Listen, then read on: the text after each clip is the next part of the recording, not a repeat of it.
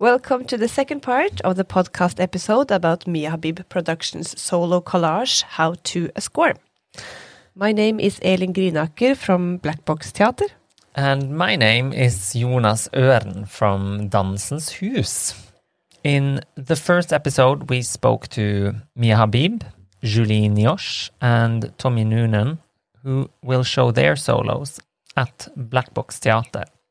In this part, we are talking with Tami Hector Mamikela, Felice Cisanli, and Thais DeMarco. Tami Hector Mamikela is a dancer and choreographer, born and raised in Soweto. His work touches on cultural ideas about masculinity, taboos around sexuality, and racial issues. In his piece, How to Save You from Yourself, Tami presents scars of colonial terror as a bodily monument.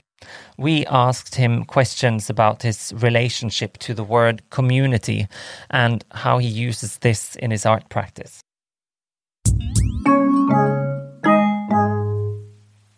We want to talk about or ask you about community, and we don't have that word in Norwegian, or it doesn't cover the same as in English.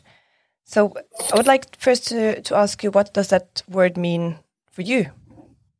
Oh, it's a very difficult question, but in my language, community means umphakathi. So umphakathi consists of two things. Means it's a locative prefix, and kati, it's time. It deals with space and time, where those people are inside. And also umphakathi, it's a metaphor. It doesn't only deal with the idea of outside, like phakathi means inside. So umphakathi is this idea of meeting from inside to outside, so what is a community for me? A community consists of people who are collectively in the same space, and they have a culture and they have different traditions and practices within that community. And those individuals and families and people that form a community respect each other. And also a community is a place of learning. Learning things that you know, learning things that you don't know, being exposed to knowledge and ideas that you've never heard of, that you've never encountered in your own personal space or from your family. And I resonate a lot with the word community, because where I'm from, when a child is born, we say the child doesn't belong to his or her family. The child belongs to the community. Because, uncles and grandparents from the community, they will give you money to go to the shops, or they will give you something so that you can go fetch something. So this idea, you are working for the community with your ability, with the things that you can. You apply what you can, the way you can, and according to your ability. And it's about community, it's about function, it's about functionality. And especially in a way, how can I put this? You are surrendering your life for other people who cannot do something. When you are in the position of doing it, then that's the service that you give to these people of kati, of time, that cannot be able to do what you can. Maybe you are faster in your feet, you are faster in your mind, you can process. Maybe you read a lot, maybe you have a lot of literature stored in you, and then you can share knowledge, you can share all these things. So that's a community for me. And community is about sharing. It's about functionality, it's about sharing, it's about caring, and it's about understanding. That's the most important thing. It's about understanding. People, we live in a world where people decide to misunderstand each other.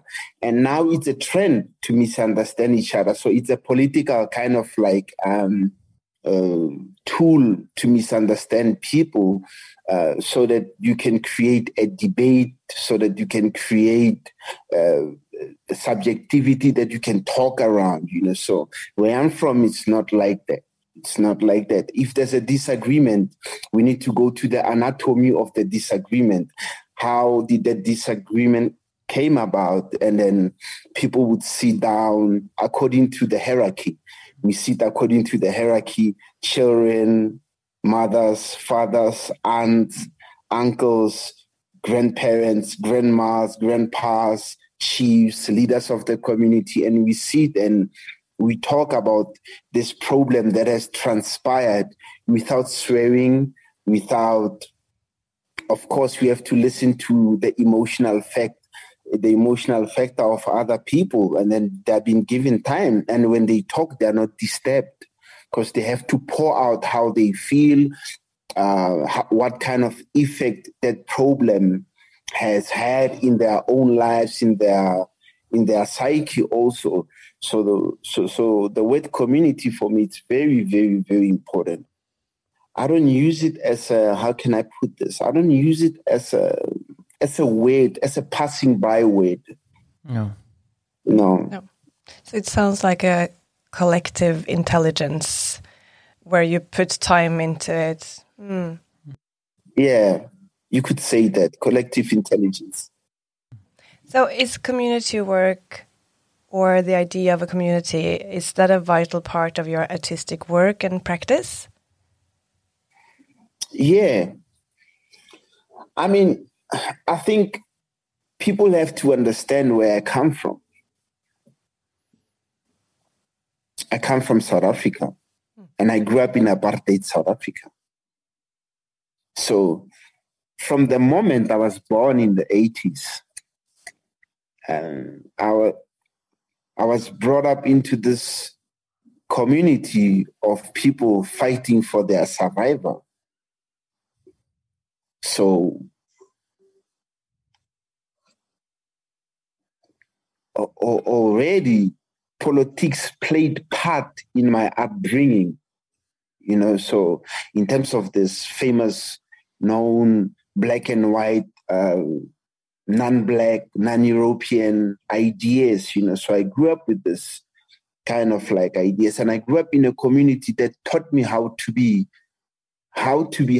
to be like the other who's in a negative space and who's creating a negative vacuum for you, for your existence, for your establishment, So I grew up in a community where we were taught not to think like oppressors, because we were oppressed. I grew up with the people that were oppressed, and they were not self-reliant in a way. They could not. They didn't have political power. They didn't have political power. It's deciding. It's decisions. It's power of making decisions. It's power of being able to participate at the highest level on the global context. So these people, they didn't have that power. They only had themselves, and they had the observers of the world. From Europe and other places who were kind of like vocal with them to say what is happening to these people in this region, it's wrong. The government there should rethink how they treat people and all this kind of things, you know what I mean? And it is vital for my work. I will tell you an interesting story. Originally, I'm not a dancer. I joined dance around 97, 98. Just 3 years into post-apartheid. So by then I was playing cricket, and of course we had encounters with and also you should remember that cricket is a white sport predominantly. It's a white sport, and also it's controlled racially, politically, economically, and socially. So it was hard for me to even make it at the highest level in the sport, even though I was that good. You know what I mean? So during towards the dismantling or towards the idea of integrating other races into the sport, I went to a dance studio to take a class. So there, it was the first time I came close, face to face with white people and touching, hugging, lifting each other and all this kind of things in my community. So in a way, joining dance as a medium kind of like saved me from this other way of thinking about whiteness and white people, especially in terms of where I'm from. Also in terms of the apartheid culture and the apartheid psychology and all this kind of thing. So in a way, the therapeutic aspect of my life came through dance. And after joining it, after my first class, I quit dance. I quit sport immediately. And then I continued with this, with live performance art on stage and all this kind of things.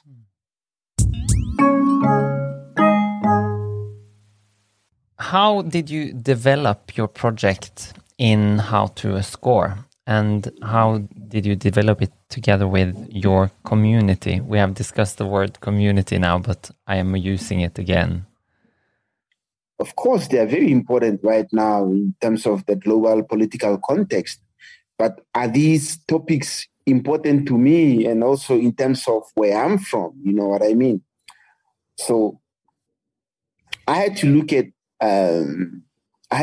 the project with fragments from a pragmatic point of view, you know. So I had to fragment the document into tiny pieces.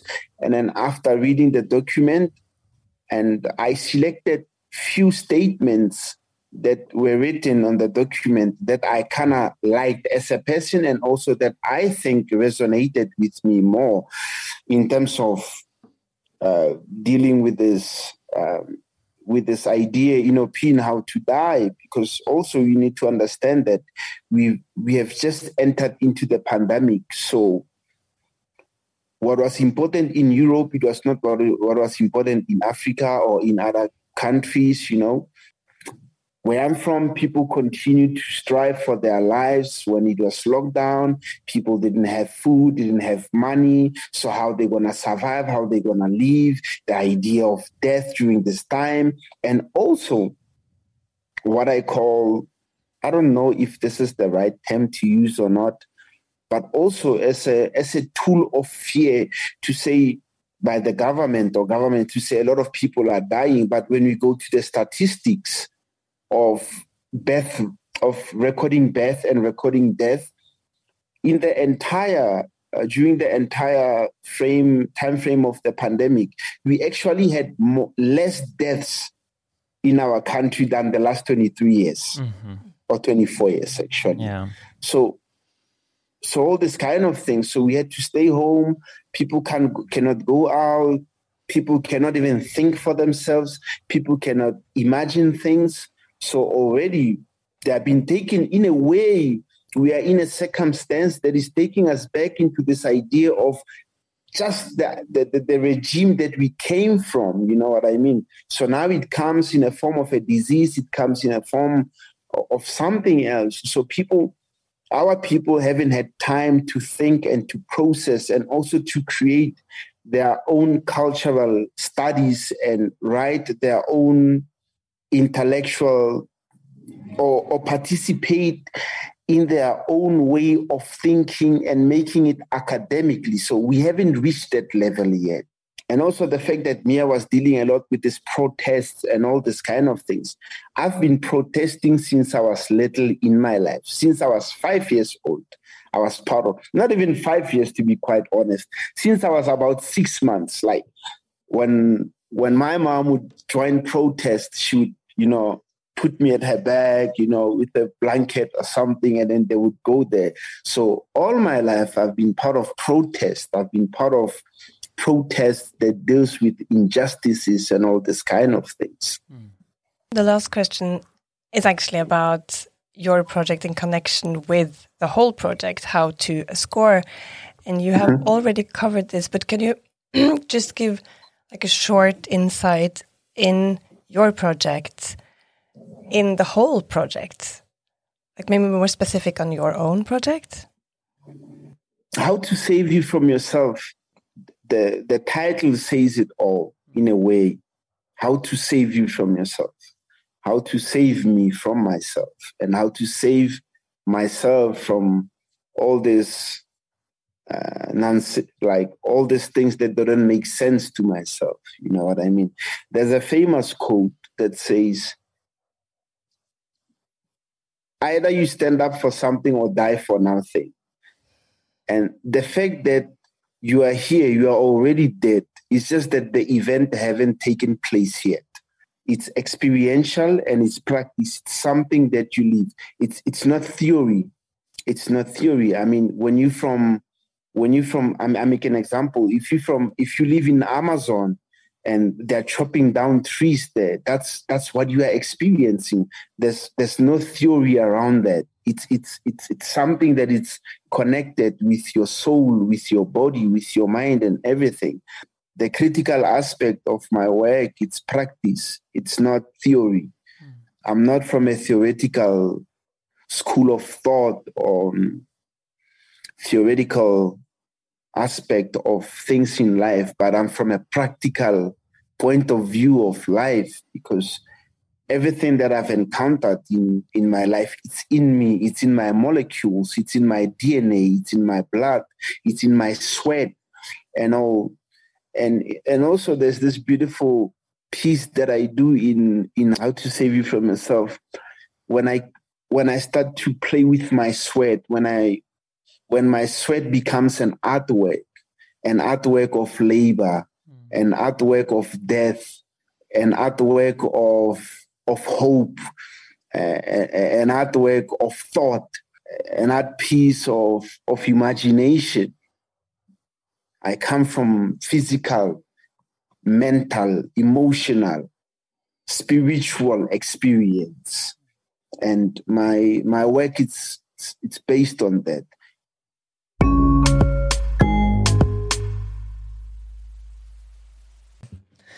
Filiz Cisanli is a Turkish dance artist and choreographer with a background in architecture.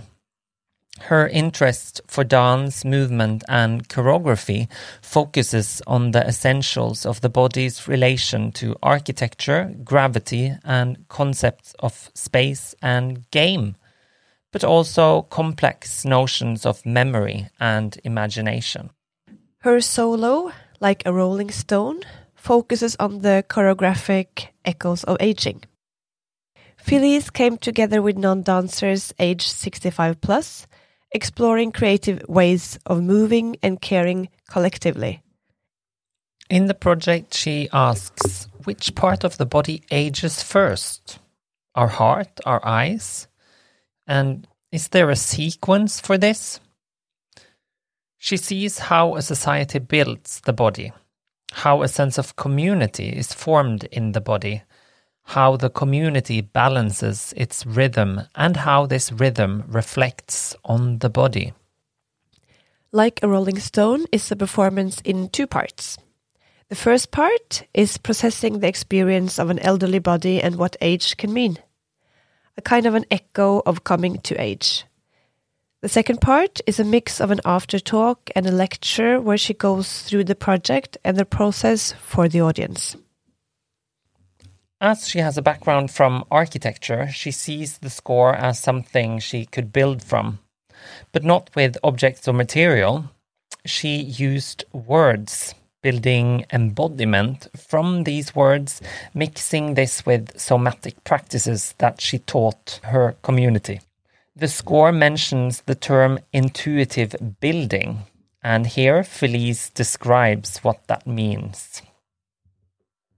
So intuitive building, it was an open, like how it's a common action somehow to build up a space to meet, a space to discuss, a space to be together actually. And I took this intuitive building with words. So I said, instead of using objects to make a structure, I worked with words in the methodologies that I already used before.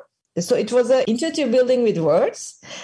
And also I ask from them, bring their objects from their life, like a memory object, and that is something makes value to them.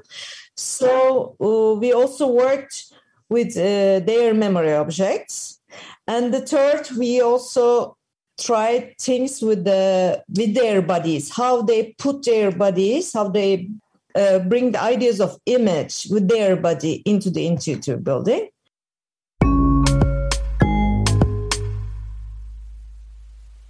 Thais Di Marco, originally from Sao Paulo in Brazil, is a queer theatre director, choreographer and teacher based in Amsterdam. She is a shaman in the Candomblé community in Brazil. Thais' work often centers around criticizing Western cultural institution and the capitalist art market. In her solo, The Wake, she uses aspects from popular culture to create ambivalence and an artificial ritual. Thais worked for 6 years with projects for the only theater in a neighborhood with one of the highest rates of state genocides in Latin America, on question around state violence. The research on power issues was shared worldwide in the Americas, West Africa and in Iran.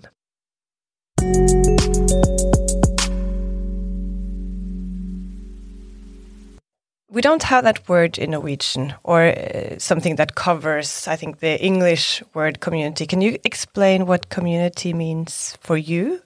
We don't actually use this word in Portuguese either. I'm born in a traditional Afro-Brazilian community. I think this is how we use the term, is more for traditional communities or things that are fractured by post-colonial environments or structures. I need to confess that I struggle a lot about how the word community has been used in Anglo-Saxon cultures. Like, it makes me very uncomfortable when I am in hyper-neoliberal environments where people are acting purely for profit and interest.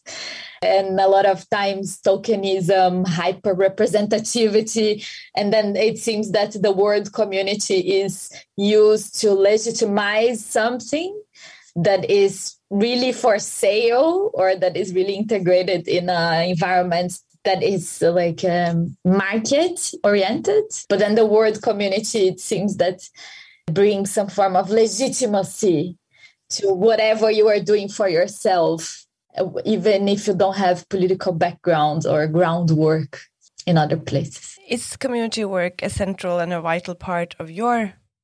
No, not really.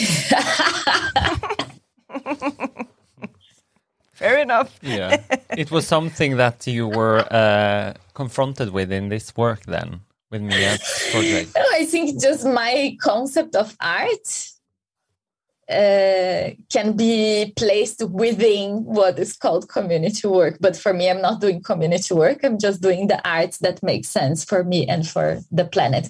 And also, like, performing arts comes from the legacy of public arena. A performance is a moment of debate. It's very recent in history that the audience is silence consuming something. Performing arts were historically was never a space of pure consumption of products, but it's a public arena for public debates where everybody can participate. The art market for me is not art making. So that's immediately, if someone is confused about what art is within the frame of gore capitalism, then they might call me community work because they think products and neoliberal radical form of art is art in itself.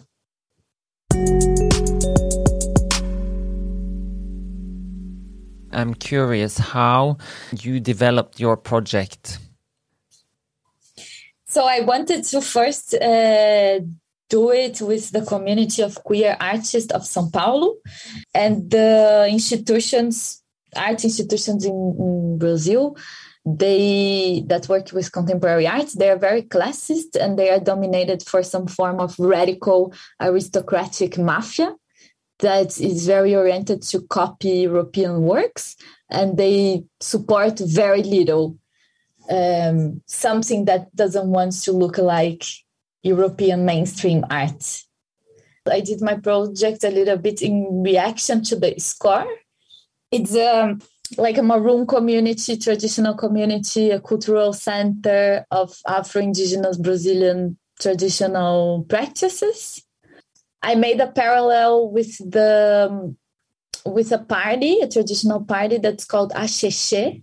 And the Axexé is the party of the death, for dead people. It's like the form of wake that can take 7 days or 3 days. The duration of this Axexé, once someone dies, can go up to 21 years. So after 21 years is the last time that people celebrate someone's death. So I made like a parallel between the SCORE and this traditional ritual that's called Axexé. There is a decision I made that is politically important, and that is like I'm not going to exoticize myself. And I have been kind of holding myself back in my art practices to touch on some subjects and some thematics, because I didn't want to take the risk of exoticizing or tokenizing myself to have access to European dance networks, which this is very common and often is the only way for immigrants to access the contemporary dance European networks is if you accept to exoticize yourself. And so Mia helped me a lot on how to touch on these questions, because then Mia would come to me when I would present this concern, and she would say, yeah, but if you with your political background, with your ethnical background, with your history, refuses to talk about those subjects, who is going to talk about the subjects? Actually, if I only refuse to take this space, I actually leave more space for tokenism and exotification.